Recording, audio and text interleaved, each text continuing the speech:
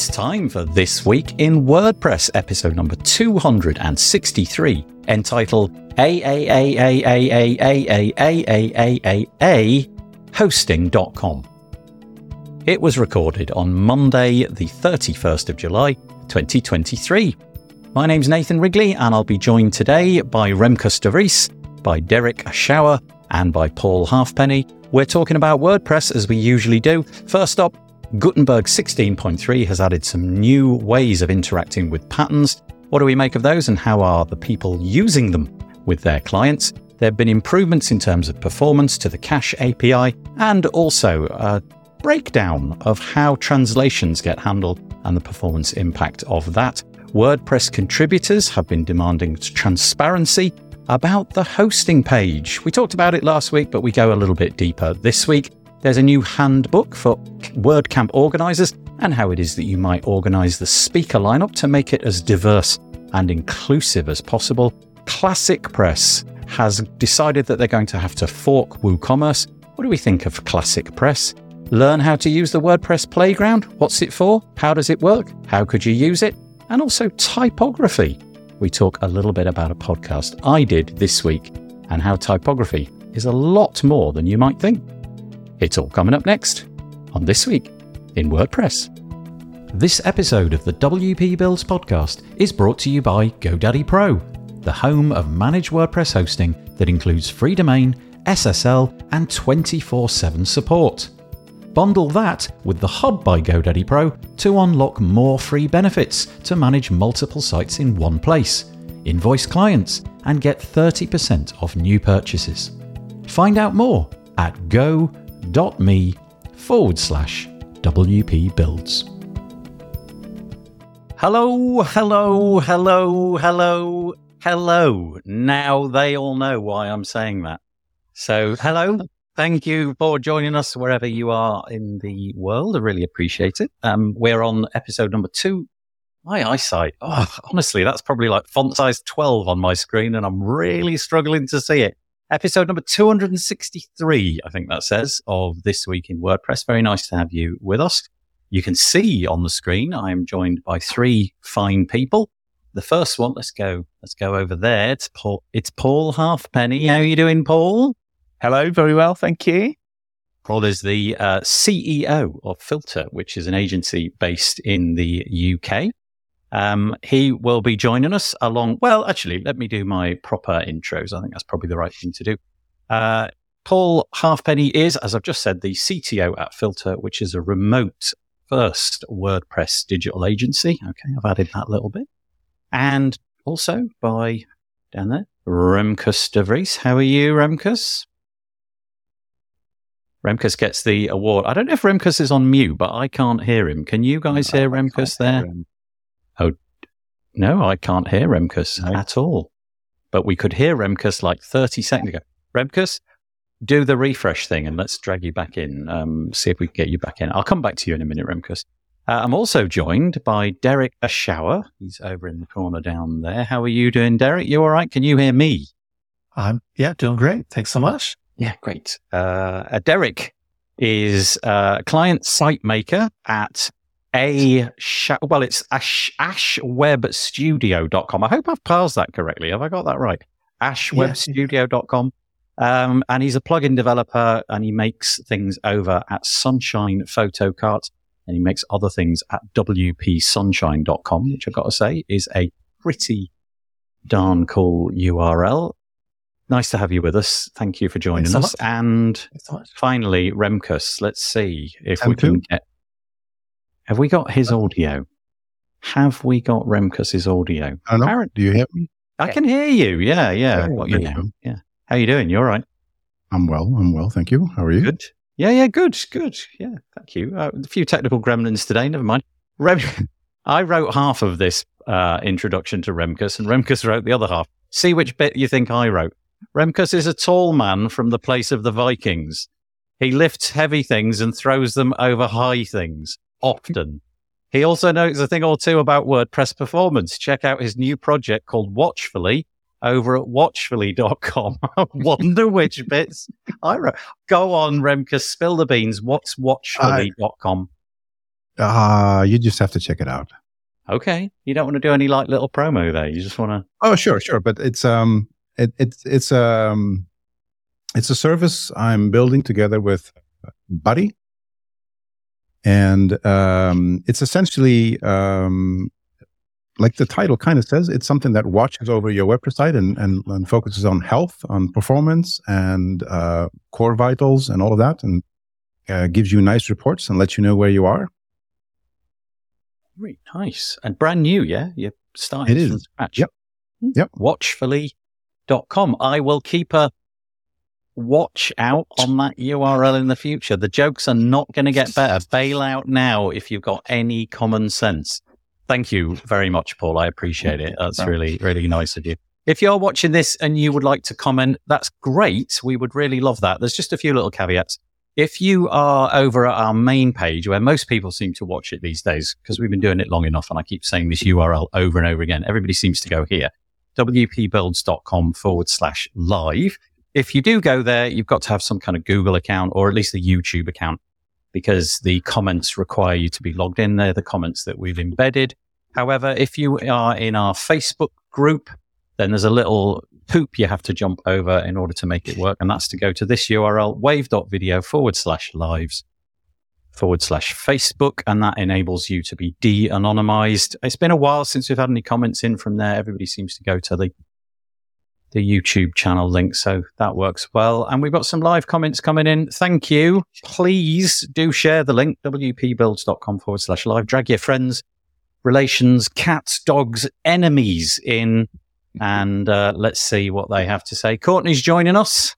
As is tradition, a lot of people, Derek, for reasons unknown, now give us some kind of briefing on what the weather's like where they live when the show starts. So Courtney's saying there is humidity. The humidity is finally down in Gettysburg, USA. That's great.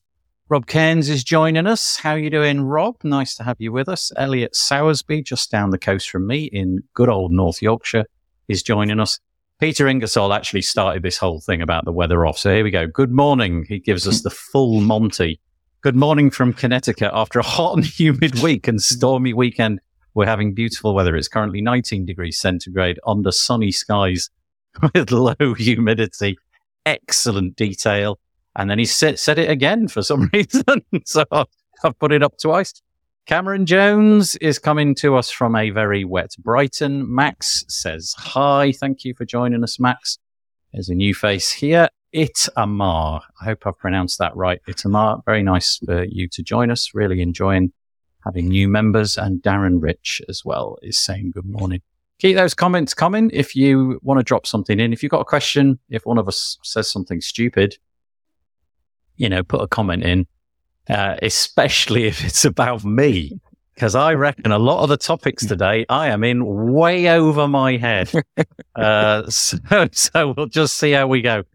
So let's put the screen on. First of all, a little bit of self-promotion. This is our website, wpbuilds.com. If you fancy keeping up with what we do, just fill in that little box there, put your email address in, click subscribe, and we'll send you 2 emails a week when we produce new content. That's typically this show, which comes out tomorrow. Takes me all of, a few hours to edit it after we click stop on recording. And we'll also send you it on Thursday when we do the podcast episode.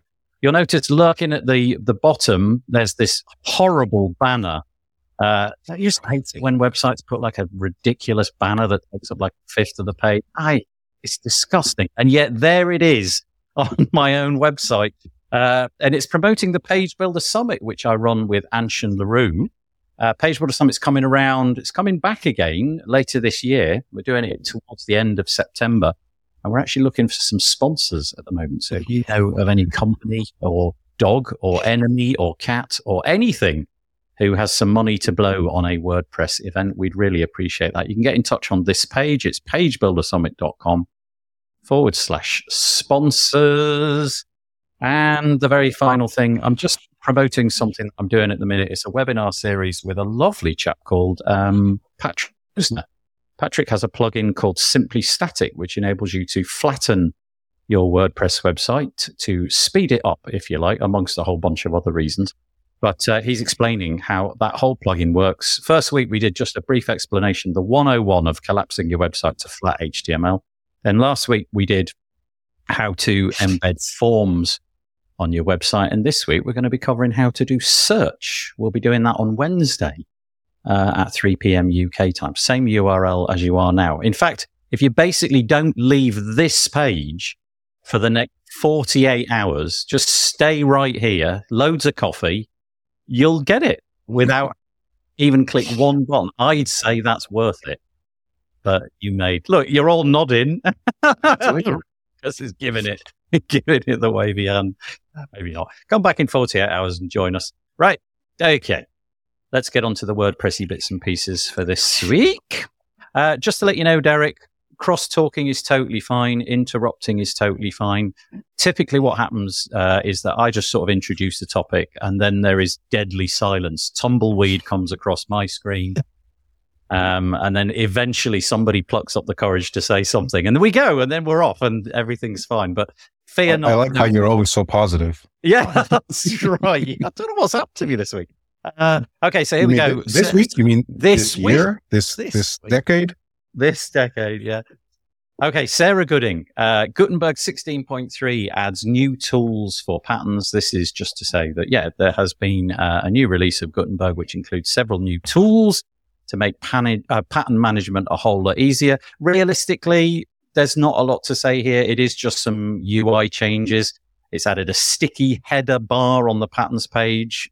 What they're trying to do really is just consistently get the UI a little bit more consistent, a little bit more fine-tuned so that you can hand it over to your clients. And hopefully the experience won't be so much of a miasma. You know, each time you go back, hopefully it will settle down over the days, weeks and months to come. I don't know if any of you push Gutenberg-based websites to your clients. If you do, yep.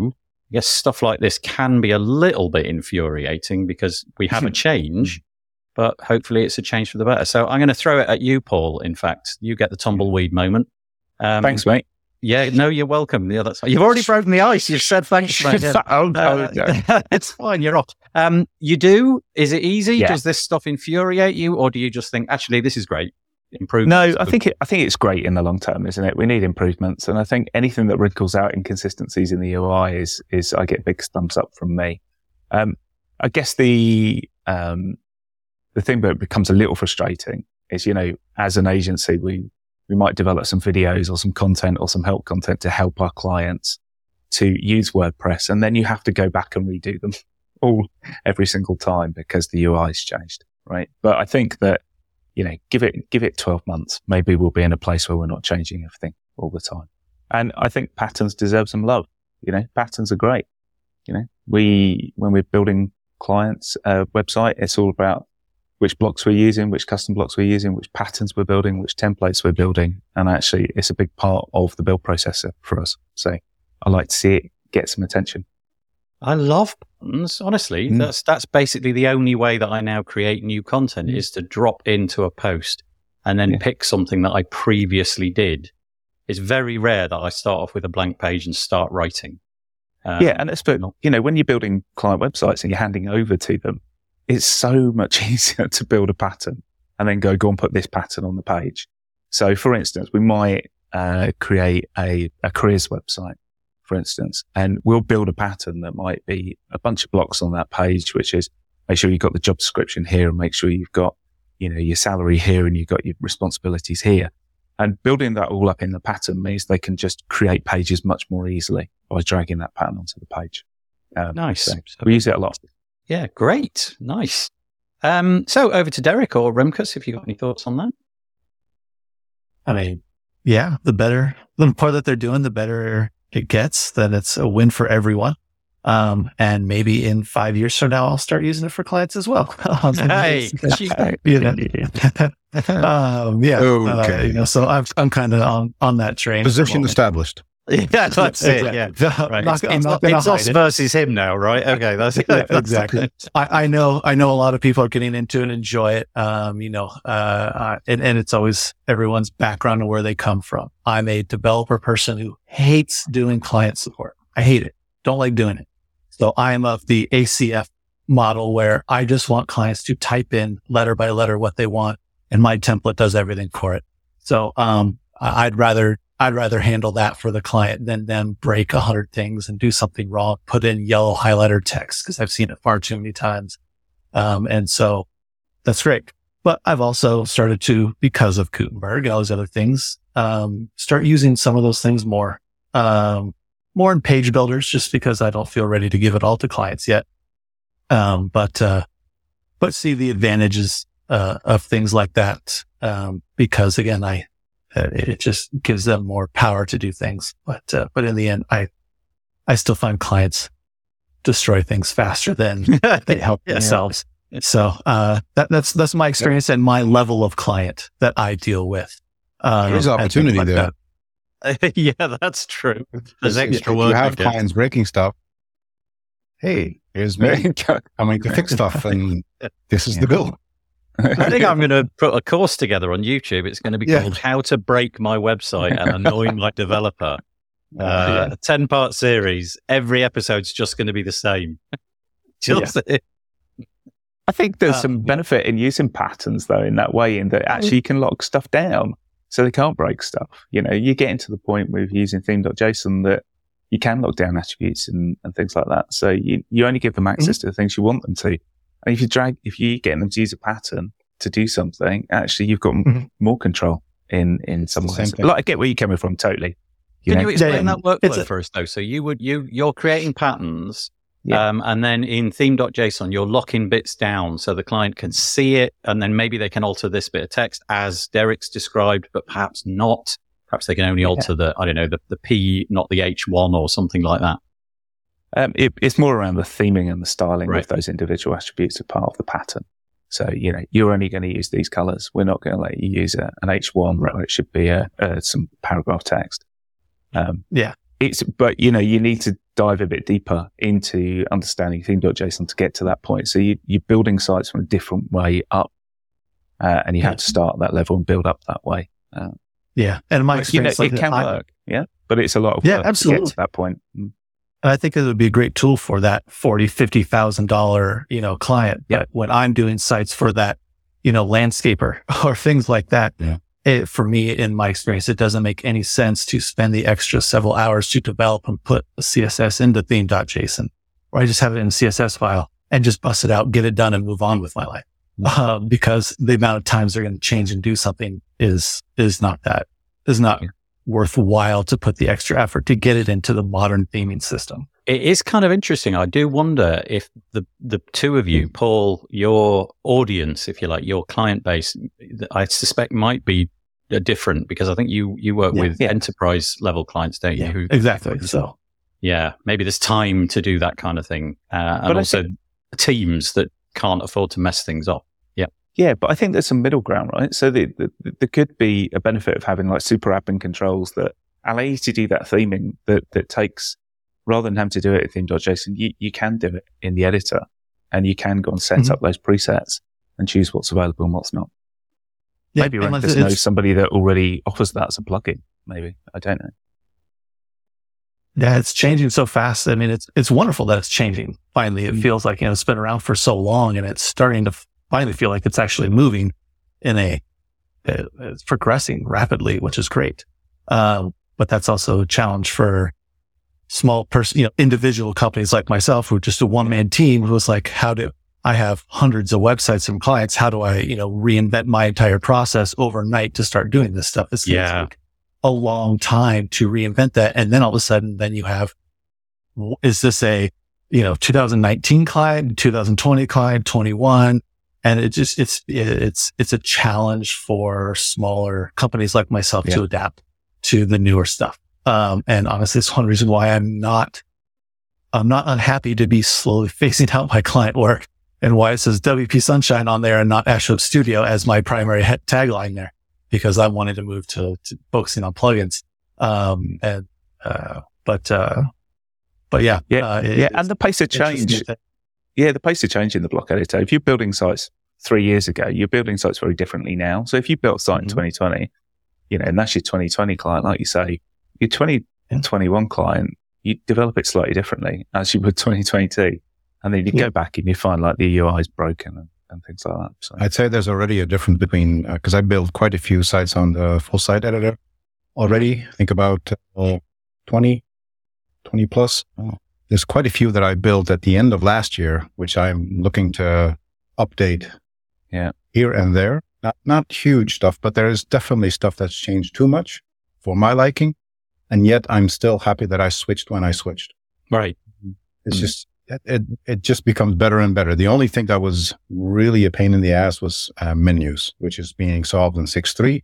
It's still not good. It's still not nice to work with, but at least it's accessible now. And you can actually get to it and explain it to a client. But other than that, I'm happy that I switched. Very happy. So this move in making the experience smoother, I'm a big fan, and that means my documentation is out of date, which it is. That's fine.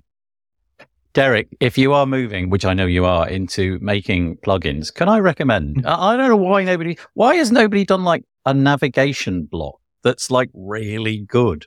Just kind of, because I agree with Remkus, the navigation piece is, until now, has been difficult, shall we say, inside the block editor. I think they're making a lot of improvements, but it does strike me as great third-party developer terrain. If somebody could come up with that and all of the different whiz-bang things that you can do with it in the customizer with your chosen theme at the moment, that would be great. There's absolutely some opportunity there. Yeah. Well, over to you. We'll come back. You run along now, and we'll see you in a couple of weeks. We'll see you in December. And that's right. Yeah. So my video series that I've just been scribbling the notes down on, it's called "How to Annoy Your Developers," and episode 1 is how to request unneeded color changes, and that's going to be my first episode. How to write an incendiary email. I'm on a roll. This morning. Okay, let's move on. That was cool. That was interesting. Nice little conversation there. The next couple of pieces, I was mentioning at the beginning, somewhat stupidly, that there's a few bits and pieces that are outside of my pay grade. I'm hoping that one of you will step in, but a few of these are around caching, and they're also around translations and the effect that they have on performance. So let me just raise those onto the screen. First one is here. The sound's gone, Nathan. Oh, has it? Has my sound gone again? Sorry, it's my sound. Oh, so mine's still working, is it? Ish. Does my sound sound terrible? No, sorry. Yeah, but it was no worse than my headphones. Okay, let's put the screen back up. Oh, it was your headphones. You didn't. It was my headphones. Yeah. Okay. Yeah. The reason we were saying that though is just before we started, my audio sort of was phasing in and out, so it was quite possible that my audio would just go the way of the dodo. So here we are. This is the first one by Johnny Harris. Improvements to the cache API in WordPress 6.3. Now, honestly, on an audio podcast, this is going to be literally impossible to explain. I'm not going to get into it. Accepting that if performance and caching are something that you are interested in, there is a very detailed article here which might be of interest to you. And then moving on to another piece, which was by Pascal Birchler. This was all about the performance analysis, and in particular, the way that translation files can slow down your WordPress website. I got to say, they will. Say again. Not can, they absolutely will. Yeah, so this was quite surprising. I was just going to go on to say that during my time building WordPress websites, I mainly operated in the UK, and very often it was people fairly local to me. And so translations really was not much of a thing. So this is why I'm saying I'm really ignorant of this. I never really had to do it. My only real experience of doing anything like this was installing a plugin and just sort of playing with it to see how that would work for the purposes of recording a podcast. But yeah, as Remkus says, there's been some work done recently to try and gain some metrics on how much it slows down your website, the way that WordPress handles internationalization and translation. And the bottom line is basically, as Remkus just said, it slows it down a lot. So this piece is trying to figure out, well, what can we do about that? And again, incredibly technical. This truly is a hugely long piece.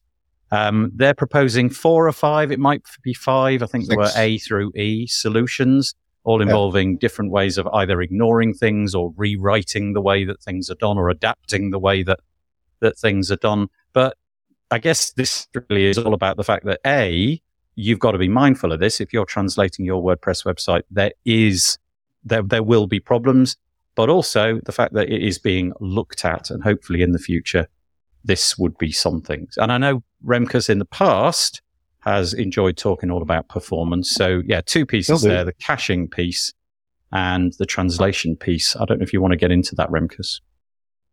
I'd like to say something about the translation, because if you consider that from the moment you install a translation of a site, so you select a different language and then WordPress automatically imports those, all of those files in some way have to be loaded to present whatever page you're looking at, whether that's dashboard or front end, have to load the translation. So the loading of that is an extra versus not having to load it. So by default, it is slower.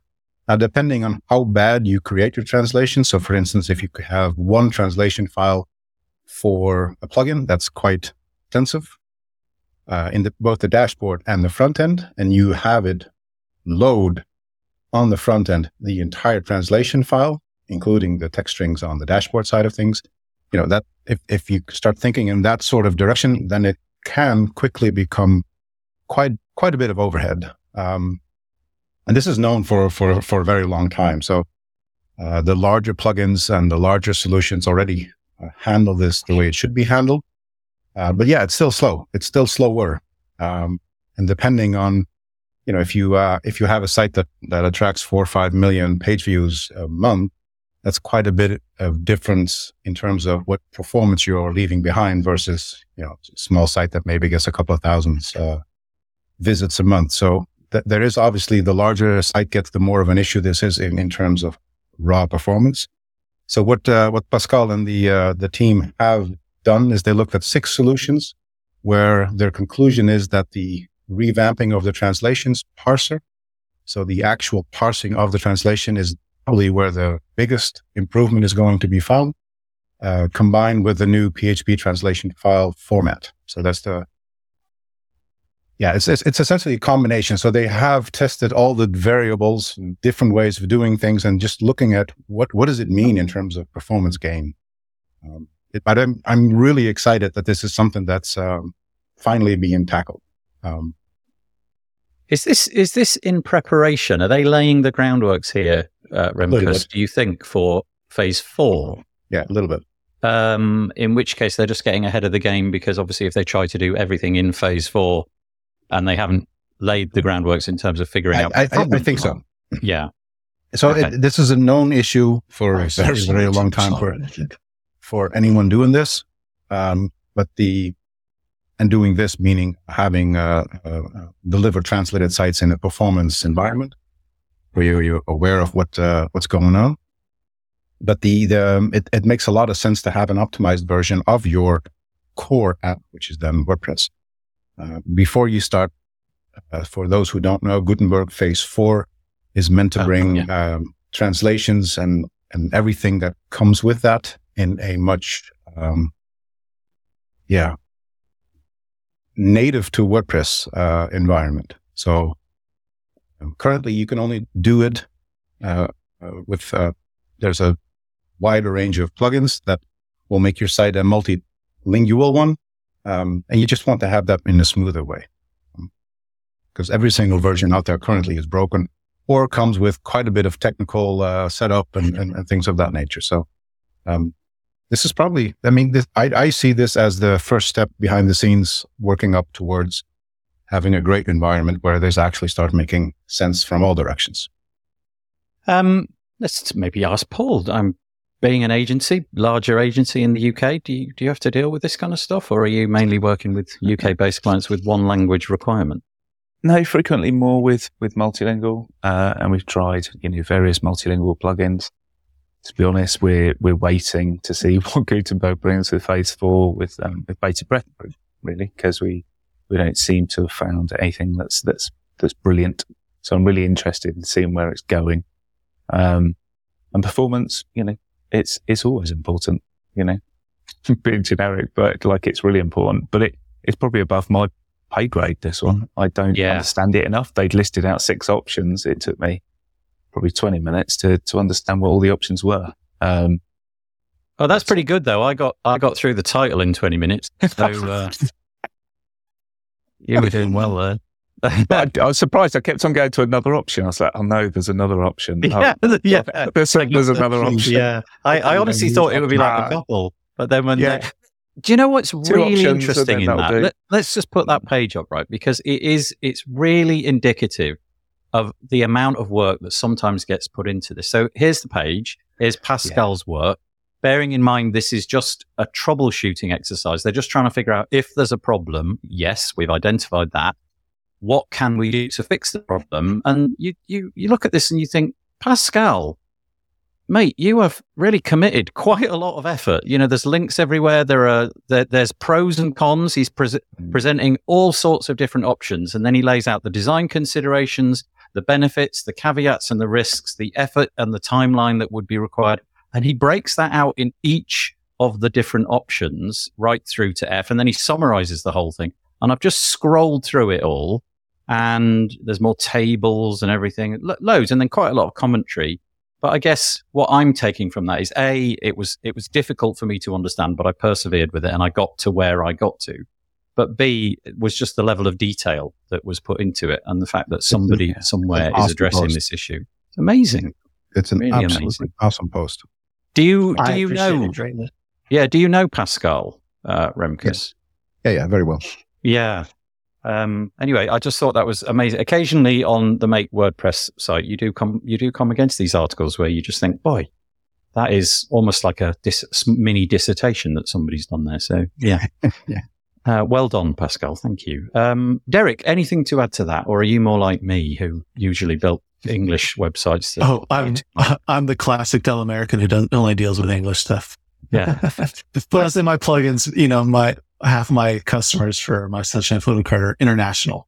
So, it is good to see that kind of stuff is getting handled. It's more of a core WordPress thing, not specific to my plugin in general, but it's good that obviously the better that things help international customers, international for me, the better it is for more likely people will use WordPress. And then the more people that are using WordPress, the better for me as a plugin developer. So anything that helps more people get into WordPress, the better.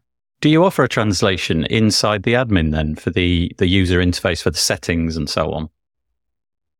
No, I just do, community translations, and it's just part of the, regular translation files. Right. Okay.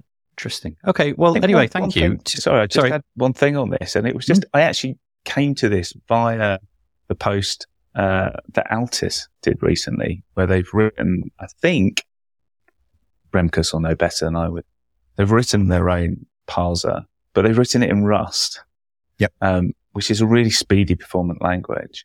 Mm-hmm. But then, that's discussed in Pascal's post as one of the options, but it's then not relevant. And I just thought there's something slightly interesting where you see different solutions come in for these things. If you have full control over server environment, which the folks at Human Made obviously do, it makes a lot of sense to look at, are there speedier ways of doing things? So, we're using Rust as well, right? So if it makes sense to do something in Rust, I think the last great example of when it makes sense to use Rust instead of just using whatever PHP offers or WordPress for that matter was a huge search and replace on an 18-year-old, 12 posts a day since 18 years old. So that's 60 gig of database, probably a little bit higher even. That was a huge search and replace. So Rust made that fast. Okay, right, use it.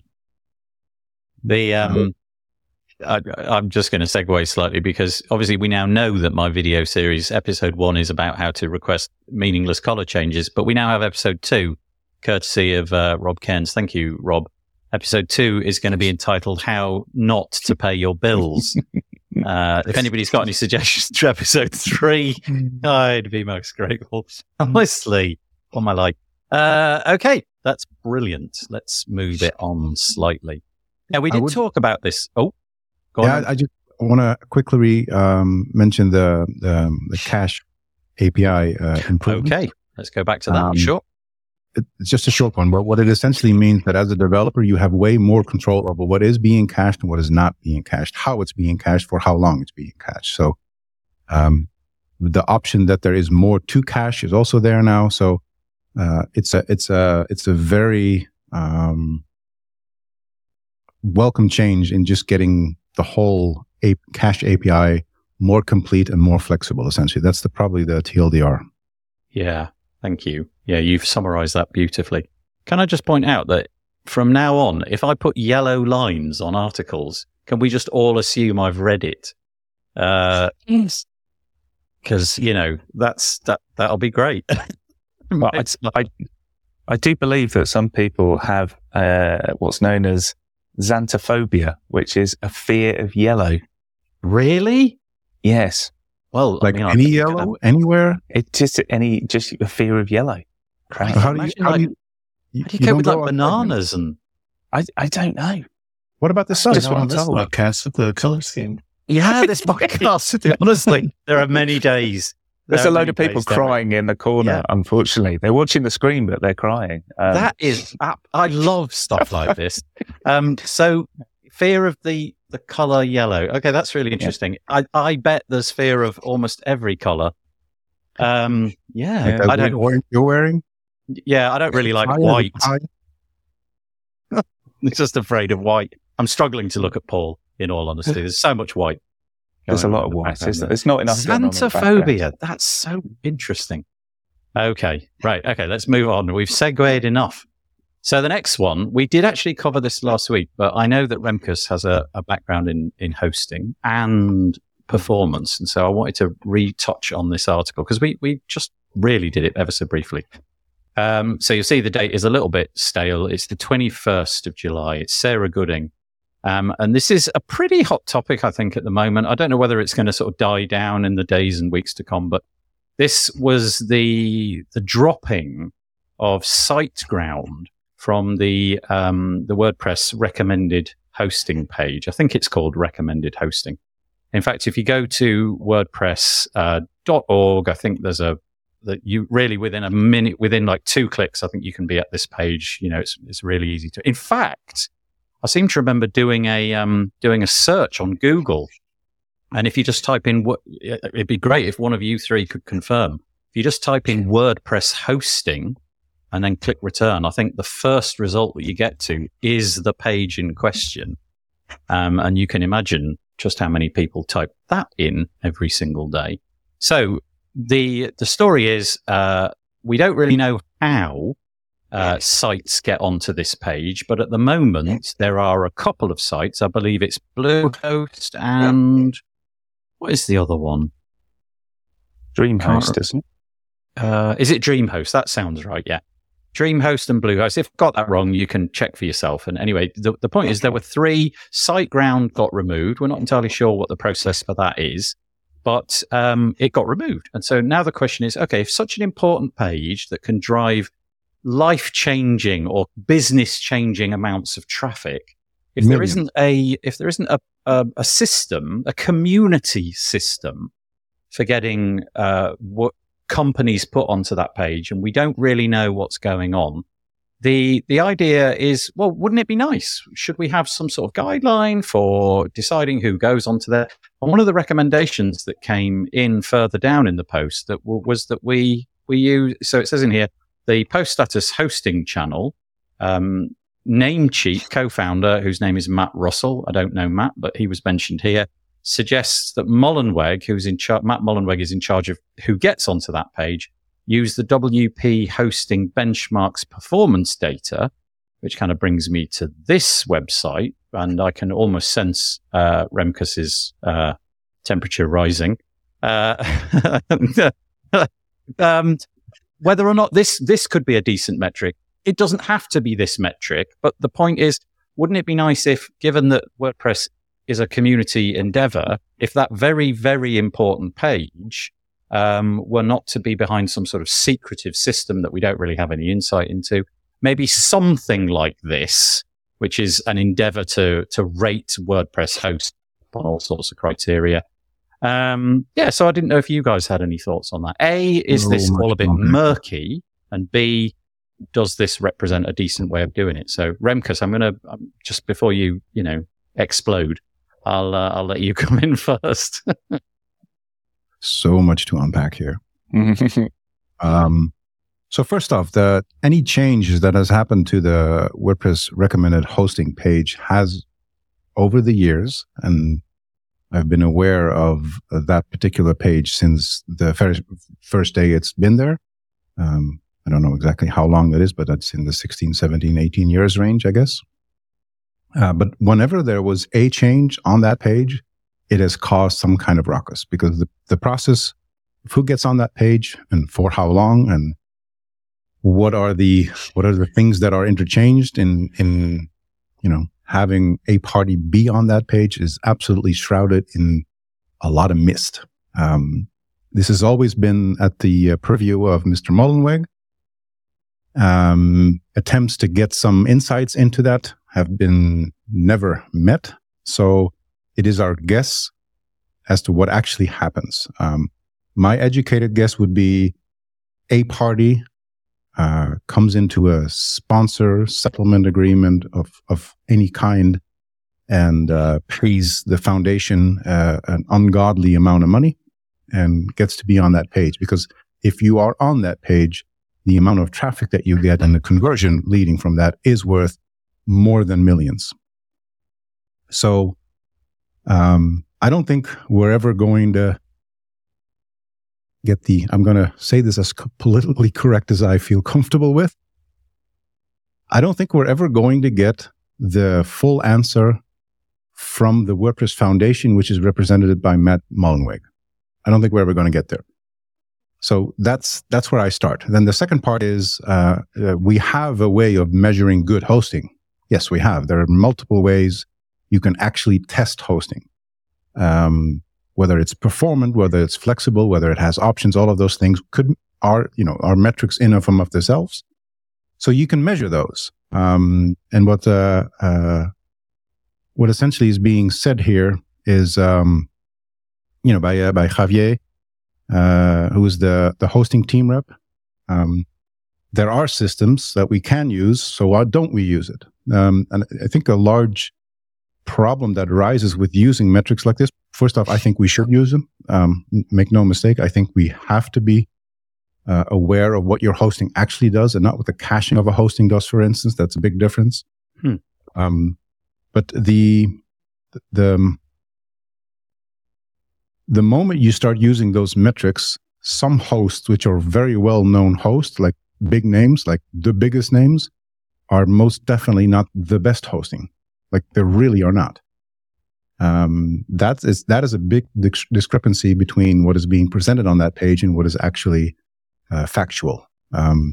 So when Project Batrog is about, let's show data and let's have the data be the driving metric, you end up with a situation where there's going to be a big change if that was the primary data being used.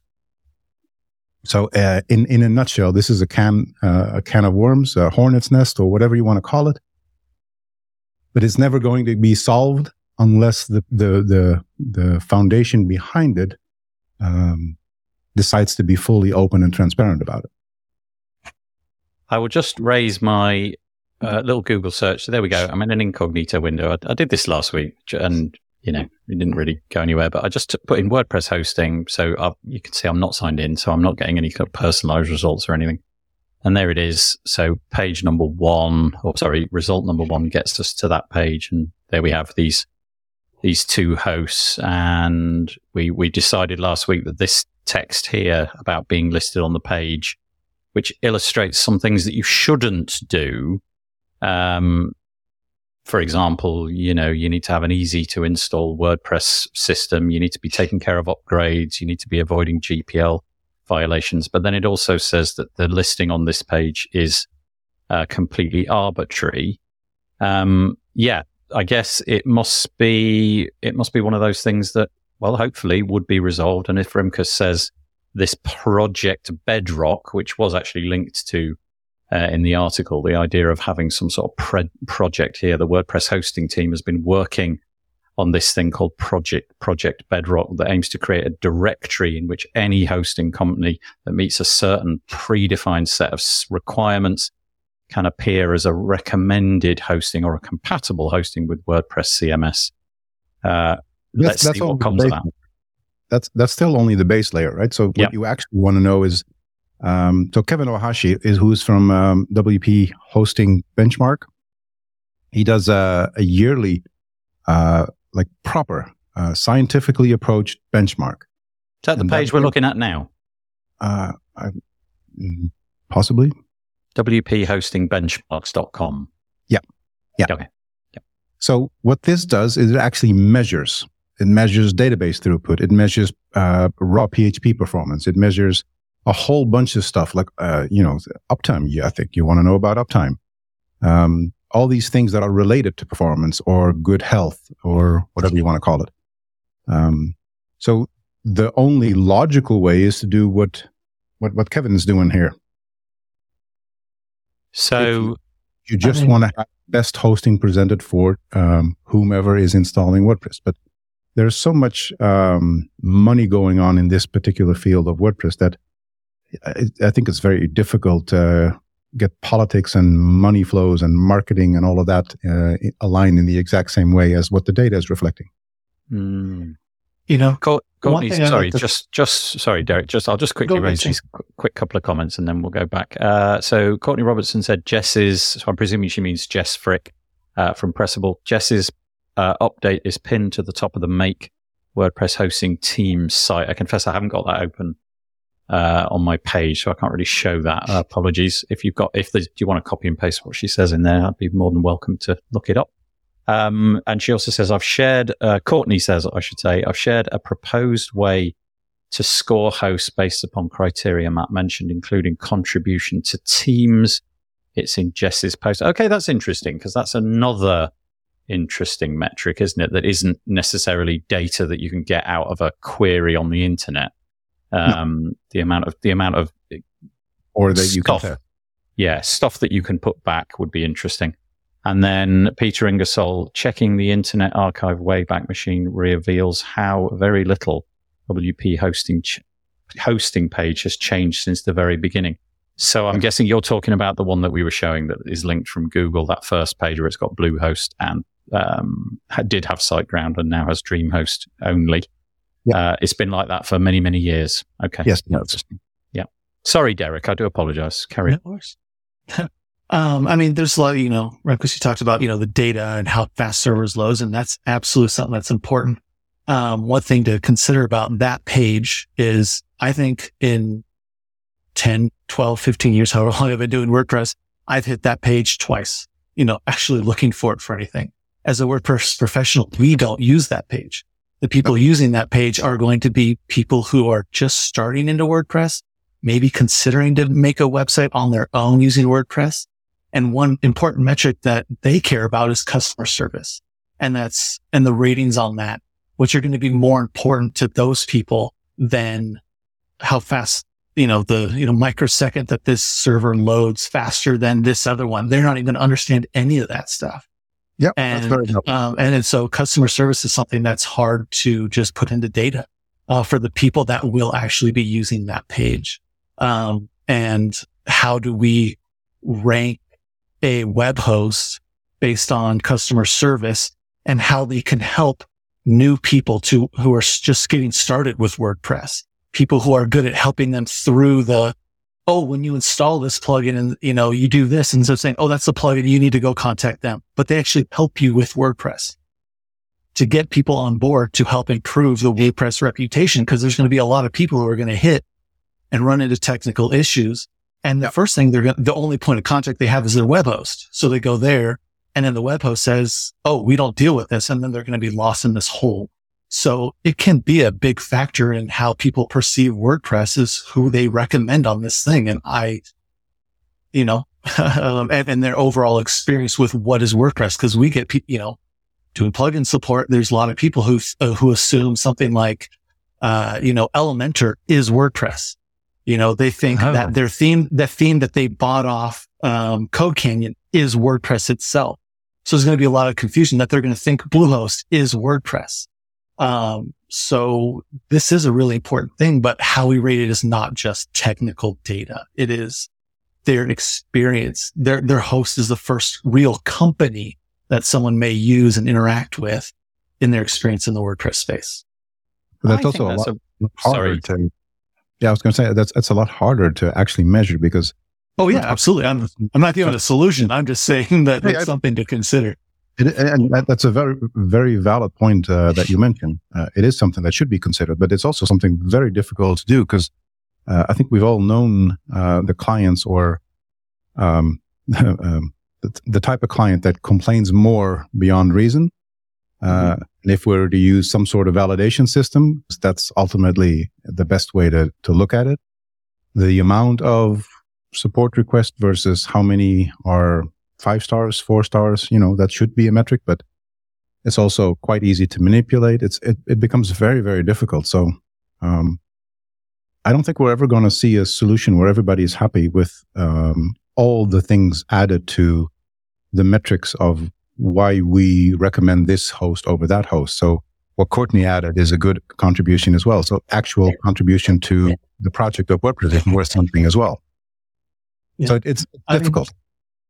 I think the challenge in contributions to WordPress is a little bit, you have to consider, some thoughts. So I'm trying to think where to start this, but, there's a lot of companies that, when you get a company contributing to WordPress, they have a very business reason for contributing and may not be what's best for the community. So when you make that an incentive, a business is doing, I'm doing this for my business, not what's best for WordPress.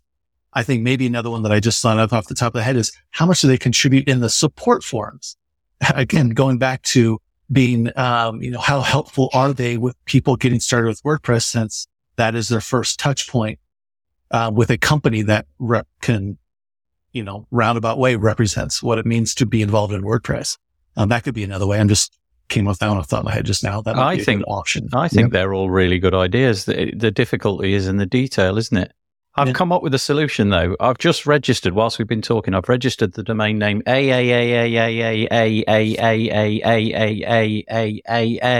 hosting.com. I recommend it's listed alphabetically. Yeah. I will register a site that starts with a hyphen then. Oh, well, that was a waste of $10. I shouldn't have said anything.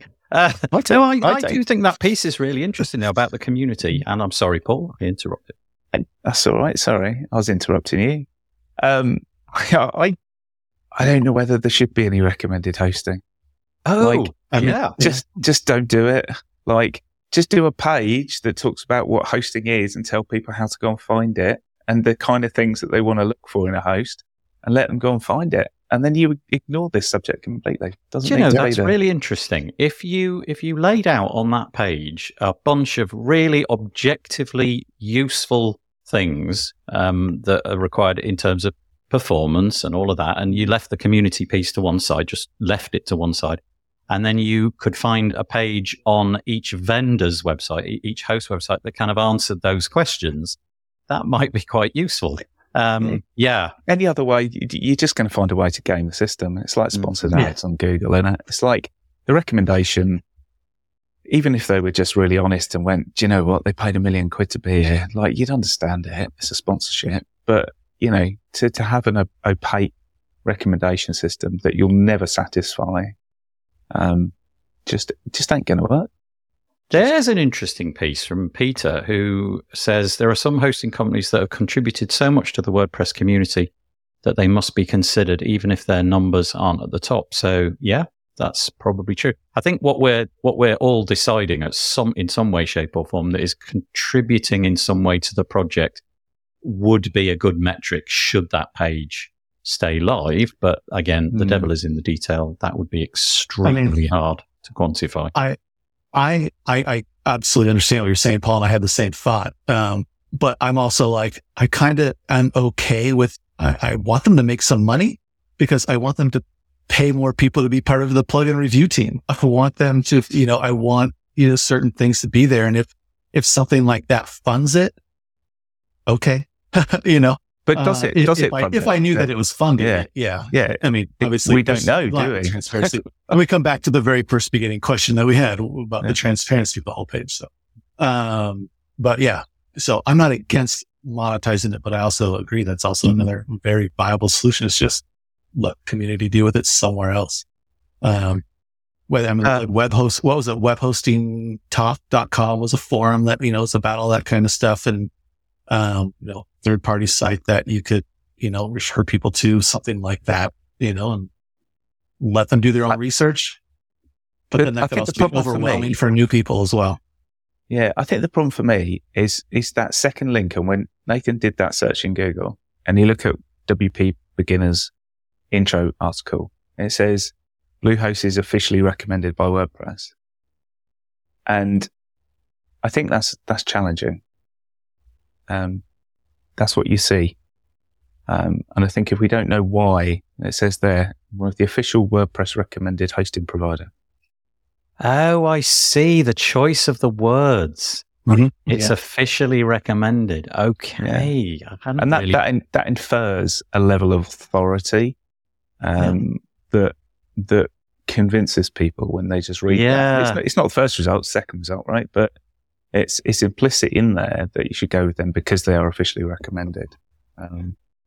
So what I've now done is I've gone out and I've bought hosting.com.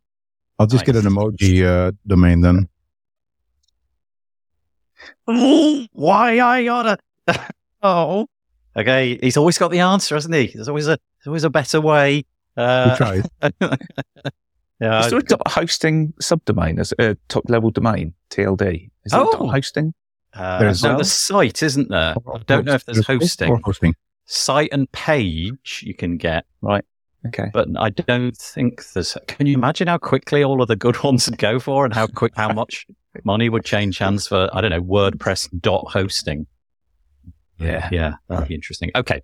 Thank you. That was again a really interesting conversation. Here's one that it's a community-based story. We'll just tap into this quickly because it's a difficult one. Jill Binder on the 13th of July wrote a piece on make.wordpress.org. By the way, anything that we mention in the show today, I will put into the show notes that go with this show. Like I said at the beginning, if you subscribe, you'll get the show notes. There'll just be a bunch of links, really, a bunch of interesting stuff from this week. And this is a bit of a primer for Jill's thoughts on how it is that when you create a speaker list or you have a process for selecting speakers for a WordPress event, I guess WordCamp is what's in the title, so we'll go with that, WordCamp, how you might do that. And she lays out a bunch of different criteria, what are the problems that we might face. And the enterprise, as far as she sees it, is to get an interesting mix of topics. That's a bit of a given. Topics and speakers that will draw attention in order to generate ticket sales. Yes, I guess that's true. Percentage of local speakers. We were talking about local sites a minute ago, local speakers. A ratio of male, female, non-binary, or the gender. Demographics of the reason that your event is taking place in. Balance of fresh new voices versus seasoned speakers. And I'd like to speak to that bit in a minute because I think that one's really interesting. And then reflective of your WordCamp's audience. In other words, especially in the new way that WordCamps are going to be done, there seems to be a focus on more one topic potentially for one event. Lots of smaller events devoted to one particular thing. So, are you talking to developers, designers, implementers? Are you going to have a particular language focus, and so on and so forth? So there's all of that. Suggestions of how you might do that, including an appraisal of whether a blind process is a good thing to do. Jill, I think, comes down on the fact that a blind process is a good thing to do if done with other things. And so then she puts forward some possible ways of making that speaker process happen. There's that article. Again, I'll link to it. But I thought that was interesting, that piece there about not necessarily always choosing the same faces. And I guess it's true in WordPress, much like it's true anywhere else. There are some people who have, what's the right word for it? They have notoriety. They have fame. And I do wonder if in the speaker process, obviously Jill's considering it because she's written it as one of her top 7 or 9 items, whatever it was. If that then pushes out people who perhaps, first timers, if they don't have the clout. I've definitely been to WordPress events where there's been people and I've thought, such and such is speaking. That's very exciting. I've heard about them. I've seen their YouTube videos and so on. So anyway, there's that piece. I don't know if anybody wants to touch this one or that particular topic. Should we thinking about, new faces as opposed to getting I think she said something along the lines of, the same people over and over again because of their, notoriety and so on. So I'll offer that one up if anybody wants to speak to it. Can be a difficult one, this, can't it? So it might not be one that I think it's a good mix, actually. Yep. You both want the people that are known to give good presentations or discuss difficult topics and know how to explain the thing that needs to be explained. But you also want the new ones. You also want to open up as much as possible for anybody entering your community. So, I think as a lot of difficult things tend to have one and the same answer, and that it depends. It depends on what your goal is. It depends on how deep you want the topic to go. It depends on the crowd that you're servicing. It depends on the actual people submitting a talk. There's also that. I know that for WordCamp Netherlands, though I have been part of WordCamp Europe for a very long time, from the very first one to the previous one, I've only been in the selection process for probably the first 3 or 4. But WordCamp Netherlands, I've always been part of it somehow. And it's always balancing between what we have available, what we would like to see, topics we would like to promote. And that is for this year's edition, which is in September. We still have tickets, by the way, should really come. Is no different. I think we found a good mix. But I'm sure there's people looking at the mix and go like, yeah, it's not how I think the mix should be. That's always going to be the case, especially now. If you look at the post Jill published, it's a long list of varieties you have to take into account. And given that we're all doing this on the side, doing our best, working with what we've got, inviting as much as we can, we've actively reached out to folks we wanted to see this year, and we were happy to say that the ones we wanted to have, we were able to convince them. But it's a challenge. It's difficult. It's just, I think you said it right when you said, if anybody wants to touch this topic, it's difficult. Yeah, it is. It really is difficult. And obviously, it's never going to be perfect. You're always going to see somebody complaining about some part of the process or the output, which ultimately then makes you go like, why the hell am I even doing this? I'm trying to help here. I'm trying to do my best. Am I biased? Of course I'm biased, but that's why we have a team. Is the team biased? Of course the team is biased, but that's because where does it end? Where does it stop? It's very difficult. I guess a lot of criteria suggested. And if you've got an event where, let's say, I don't know, you've got 20 slots available, it makes it hard, doesn't it, to produce something which is perfect in every respect. Yeah. Over that small number of slots. I guess the bigger your event becomes, the more opportunity you have to fill. I will say this, for WordCamp US, WordCamp Europe, WordCamp Asia, having some part of the process being blind, I think is a good thing. Yeah. But some other parts should not be blind. Yeah, I think Jill in this article, she talks about, she points to the drawbacks of doing blind. And I think one of them was your capacity or your familiarity. Let's say that your familiarity with the English language. Say if that's your first language and you are really comfortable with writing speeches and you've done presentations before, you're probably going to come up with a nice, catchy title which catches people's attention. So that's one thing. But also that then needs to be taken into account in a different way. So if you did it blind and those things came out as, oh, that's really good, and then you did another non-blind, something equivalent, but maybe for a different criteria, and then you match the results with the blind one and the not blind one, and you see where the matches are, then maybe that's the way forward. Yeah.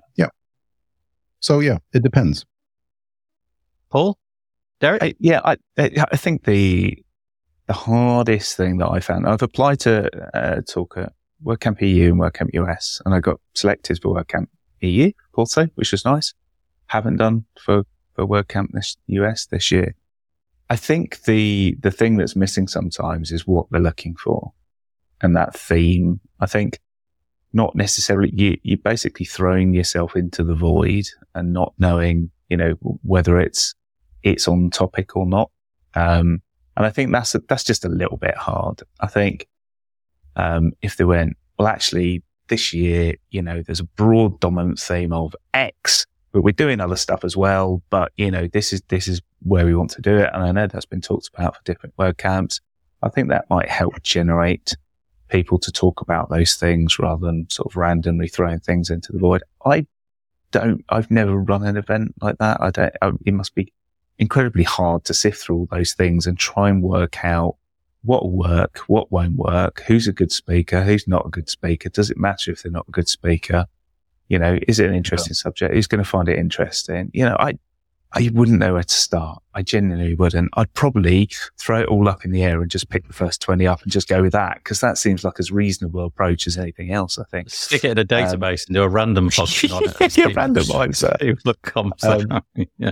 But I didn't say that. It's really like I don't expect. I can write quite well, actually. I think so. I'm probably quite persuasive in what I'm doing. And I've got loads of white privilege and stuff like that. And I don't want to be that person that takes somebody else's spot, really. But I think it's really hard. Yeah. I'd love to speak more, but I'd also don't want to feel guilty about taking somebody else's place. Well, I'm going to be doing an episode with Jill and Birgit Olsem, about this, in the near future. So that'll air soon. And obviously we'll get a chance to hear what their criteria are, and they'll probably flesh out what it is that Sarah's mentioned in this article. Derek, I don't know if you had anything on that. No, I've never been anywhere close to it. I've only attended, a WordCamp Denver 5 or 6 years ago, one time. So WordCamp US will be my first one that I go to this year. So, I don't even know what is beneficial to me as just a, attendee, to even have a comment of how to find a good speaker, to be honest. So, I think, my experience with WordCamp when I was so long ago was, it just is, choosing speakers. Yeah, I don't have anything to speak about. I was going to go into what makes a good WordCamp in general, not specifically WordCamp speakers. So, I reckon Cameron's nailed it there, though. Look, I reckon people who've appeared on the WP Builds news show get preferential treatment. Nice. I don't know why you don't do a live podcast at WordCamp. Like on stage. Do you see that at other events, right? They do live podcasts. Podcasters, a lot of I've never really thought about that. Well, there's also, you're not really, so, I don't know. I haven't an answer to that. You should. I don't know that anybody would want to see that. But you typically, the rooms that you get, they're a little bit sort of tucked away. And so it's not really in the main auditorium. No, podcast on stage would definitely work. But I didn't think that was allowed because it was. Well, have you submitted a presentation like that? Because it's just a format. No. So, no. I honestly thought that that it would be self-promotional, if you know what I mean. Yeah, of course it is. But every single person speaking at a WordCamp in one way or another is self-promotional. Like, I don't care how much you're giving, you're also there self-promoting in one way or another, whether that's intentional or not, but you are. So might as well factor that in. Well, you never know. Maybe. It won't be at WordCamp US though. I did actually get a well. ticket to WordCamp US, but I realized that it collided really quite a lot with school holidays here in the UK. So I shall not be going, Derek. Sadly, we won't be meeting up in person. Are you going, Remkes? Still having the same issue as you. So I still have the ticket. I might end up making it, but I also very likely am not going to make it. Yeah. I just pulled the plug about a week ago and thought, no, there was a perfect collision of calendar openness on that exact week. So, it was like, it would be bad for the family if I went. So I decided not to do it. But I wholeheartedly agree with Cameron. Sorry, say again. If I can find a great last minute, like literally, if I can make it on time in versus back from my vacation and find a great, then I might do a hop over. But nice. Well, you never know. And Paul, you said you are going. Yeah, I am going. Yeah. Right. Yep, I am. So Courtney, addressing the topic that we had just a moment ago, she said, Matt mentioned in the Make WP hosting channel some criteria such as contributing. My proposal scoring reflects how to quantify the hard stuff. Courtney, we must get you on so that you can explain what your thoughts are on this. That would be most excellent. Thank you for that. Okay, let me move us on somewhat. I don't know how long I want to dwell on this because I'm not sure really what to say about it. And it's this story. A little while ago when WordPress 4.9 came along, in anticipation of the move to 5.0 when Gutenberg happened and all of that, there was a fork of the WordPress project to something called Classic Press. And there was quite a lot of media attention around it at the time. We covered it quite a lot because who knew how that would go? It might have been that, they took 50% of the WordPress audience with them. It kind of hasn't turned out that way. Certainly my experience, well, I just don't know anybody who has gone with Classic Press and using it as their daily driver. Everybody that I know is, keen on exploring all the latest and greatest that WordPress can do. And if they're not using it directly, they're still at least curious about it. But Classic Press carries on regardless. And they've decided that in order to be up to date, they're going to have to fork WooCommerce so that they can make it work with Classic Press. But obviously, as more and more time goes between WordPress 4.9 and now, the more difficult it is going to be. And I don't know, I hate to say this, it's going to feel a bit ridiculous, but there's something I feel a little bit sad about this in a way, because I do feel it must be hard to put the time into a project like this that you know it would require, knowing that the audience is potentially not there in the way that you once hoped it would be. I don't know if I'm quite summing up my thoughts on it, but I hope you understand what I'm meaning. Anyway, that's a thing. That's the story. If you're using Classic Press, you'll probably be delighted, but I don't know anybody that is using it. So I'll just hand it over, see if anybody's got anything. I tweeted about this. I said, I get forking software to enhance and propel it into the future, but I'm lost when it comes to forking because of opposite reasons. What did you mean? What do I mean with what? No, the opposite reasons. What was that? Opposite reasons is you don't like where it's going, so you want to stick with what is then the status quo. So you're sticking with something that's going to inherently be old. And the when they said that, my first thought at the time was, okay, so if you're doing this, you're ramping yourself up to having to fork every single thing that's important inside of WordPress. In terms of plugins as well. And this is exactly where we are. So I think it's foolish. I think it's a waste of time and energy. I'd rather work on something that is future forward thinking and not staying like, remember the sentiment when the very first version came out and everybody was like, oh, I hate the block editor. It's worse. It sucks. Yeah. That was why it was interesting, because you didn't know if that groundswell was going to go that way. Right. Right. So everybody not everybody, but a lot of folks hated on it. And I know page builders still depend on the classic editor being there.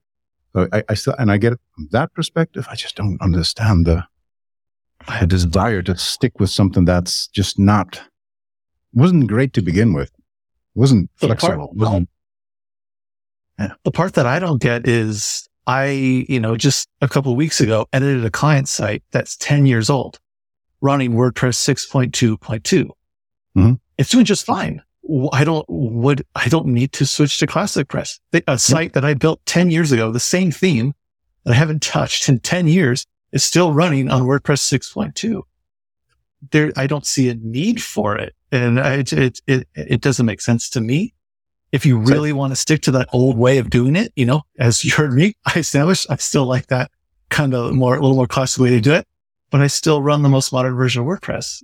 Yeah. Because there's no need. You can still do that type of site with modern WordPress. So and the block editor, the more I've used it, I actually appreciate it and it's nice. And it doesn't make sense to me either. I see it as a perfect example of what the core philosophy of WordPress is, right? If you want to have something that is not part of the current WordPress trajectory, build a plugin and make it so that it does what it actually needs to do for you. And I think ClassicPress for me is exactly what that is. It should have been a plugin. Have them take over the future of the Classic editor. Well, from there, that plugin that switched it back to using the Classic editor, that was really popular for a while. What more did they want out of that? I'm not sure what more they were hoping to get out of it. We used to have this society, this sort of tech society where I live, and it was basically just a bunch of people showing up on a Thursday night once a month to just have a natter. It was really lovely. But it just after running it for years, it lost popularity. And it felt a little bit like that. You'd go each week hoping that more and more people would show up. And actually the reality was it was the other way. Less and less people showed up. And yet there was a core bunch of people who'd begun it all and were very committed to it. And they kept going until eventually, everybody in that scenario had to just call it a day.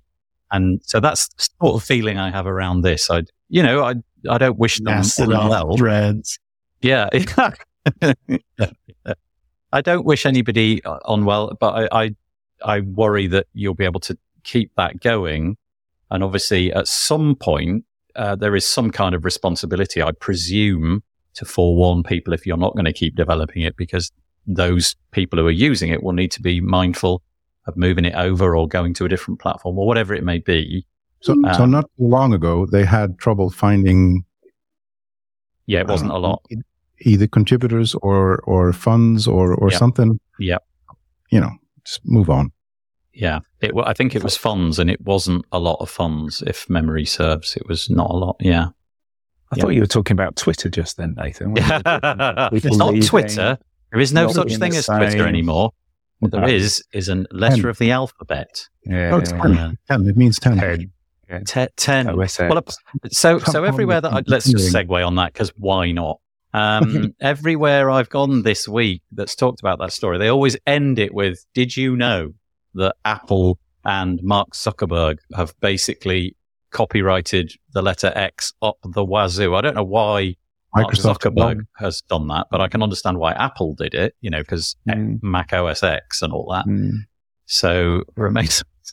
Yeah, but probably for slightly different things. I think the devil's in the detail with people spreading that kind of news. It's like, well, Microsoft patented it for something completely different, or trademarked it for something completely different. And just slightly on the ClassicPress thing, though, I think there's other CMSs out there that work in the way that they want WordPress to work.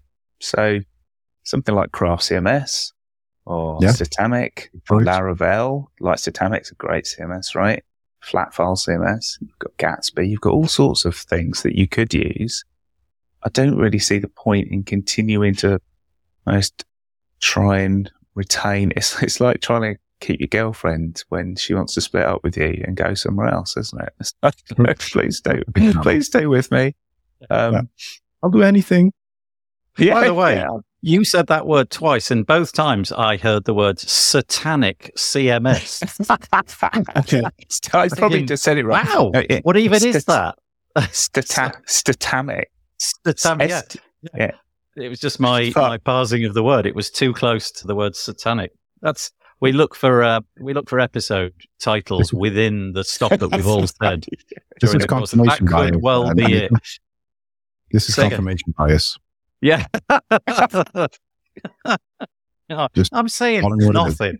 That's a pentagram. It's all I'm saying.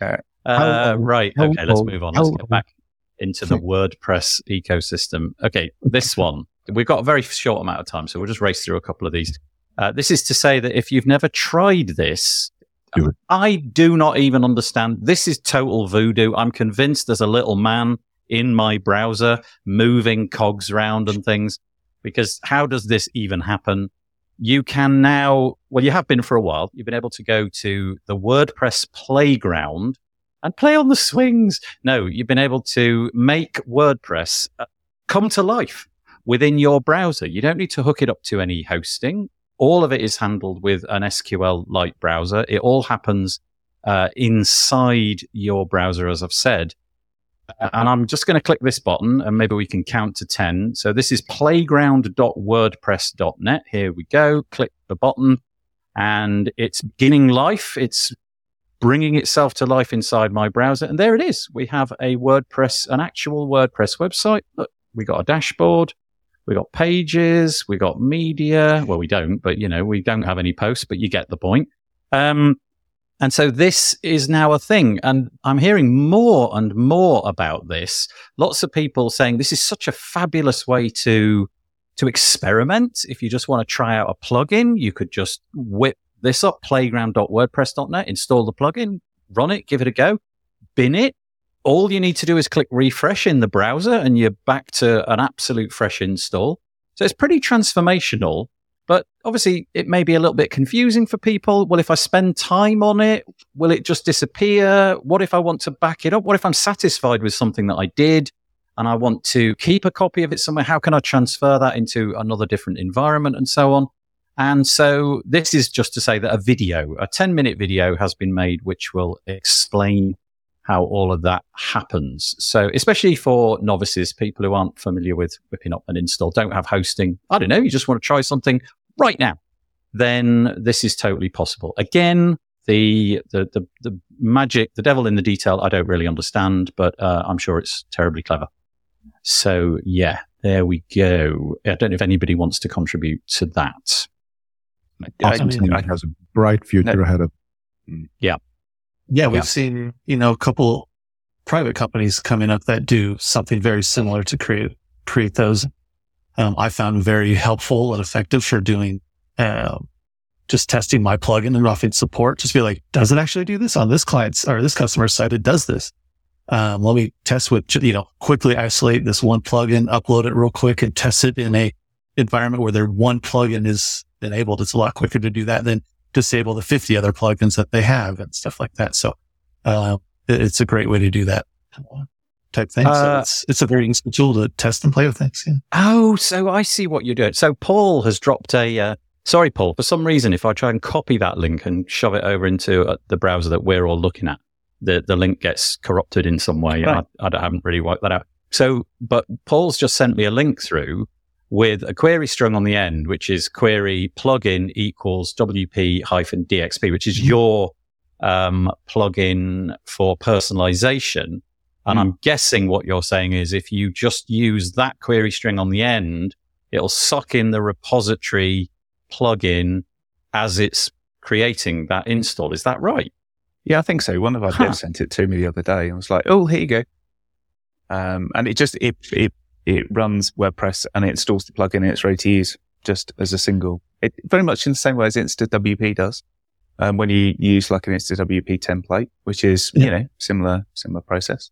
Okay. I've managed to get the link to come across now. So here we are. We haven't done it. So there's the little query string on the end. So it's your plugin. Hopefully we've got the string right. Let's see what happens. So it did the download and now it's downloading WP-DXP. Clearly, you're adding a tiny little bit more time to the whole thing. Let's go and have a look at the dashboard. Let's have a look at plugins. Sure enough, look, there it is. Yep. So this is a great way to share, a plugin with somebody if you want to just sort of get them to test it out. I'm wondering if you can add additional query strings to just plugins. I wonder if you can do the same with themes and we might be able to add multiple plugins as well. There's an API. I'm sure we can take a look at that. But the plugin is working. Nice.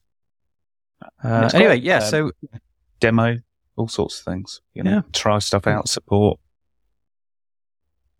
So anyway, it's there. It's live. If you want to play with it, it's good to go. Right, a couple of quick things. Firstly, I did a podcast episode with Julia Laco, all about typography. Honestly, like, I'm not just saying this. If you don't really think about typography a lot, please listen. She does.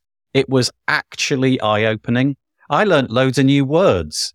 Ligatures and armatures and all. I think it was armature. I've actually forgotten what that word is. But little things about how certain the way that the letter is formed can make it really almost unreadable to people. I mean, I knew about line height and letter spacing, but she gets right into the detail of the actual curvature of the font and the little gap. If you've got a lowercase e, that little tiny gap between the horizontal line and the curve at the bottom of the e, there's a name for that gap. And if that gap's too small, people see it as an O. Anyway, I'm really going off on one, but it was really interesting. Episode 85 of the WP Tavern podcast. I don't know if anybody's got anything to say. We've got 2 minutes left, so I'll just race on if that's all right. Yep. Remkus looks like he's poised. He's muted. Is he muted for you? Yeah. Refresh, Remkus. It's this platform. Something quirky's going on. We'll have you back in just a moment. He's back. He was back then. Yeah. Who knows? I didn't touch anything. What's that all about? No. I was going to say, I love typography and I love the little details that make up the understanding of what we're actually looking at. Honestly, there was so much in there that I genuinely not only didn't understand, but I just never even heard of. So it was really refreshing. So it's about 40 minutes or so. It's well worth a listen. It might open your eyes in some regards. If you like icons, I suppose this is slightly related. I came across this week. It was a tweet somewhere or something. It's called Icon Body, iconbody.app. All of the icon libraries are searchable. You pick your icon library down the side here. So, we're all familiar with dash icons and things like that. You can find all the dash icons. There they are. And there's 180,000. So, should you be thoroughly bored this week, you could probably look at them all one at a time. And you'd have a great time. So there's that, dashicon.app. JetBrains have released a new code quality platform called unpronounceable Quodana. I don't know how to say that word. Quodana. You can check that out. And we were going to do a piece all about this chap who was one of the founders of AI and how terrified he is of it. But in all honesty, I think we've run out of time. So we maybe push that to next week. That's it. I haven't got anything to add. Are we done? Thank you, guys. Yeah, Thank you very much. No, Derek, I'm sorry. Before you go, he thinks he's getting out of here. Again. No. There's one thing we've got to do. First of all, I'm just going to turn my little light up a little bit. We do this really humiliating hand wave, right, every week so that I can put it onto the screen thing. And what I've noticed, right, is if you get your hand really... What did he do? I didn't. If you put your hands really close like that, come on, Paul. Can I persuade him? Yes. Look, we've got everybody. He's given us the Vulcan gesture, whatever that one is. Thank you. There's plenty there. We will be back next week. Thank you so much to those people who made the effort to come into the chat. Cameron, Max, Peter, Rob, Courtney, Darren and a bunch of others. Really appreciate it. Oh, actually, we won't be back next week because I'm going to be on holiday. So, that's nice for me, isn't it? But that's it. Yeah, I know. Lucky me.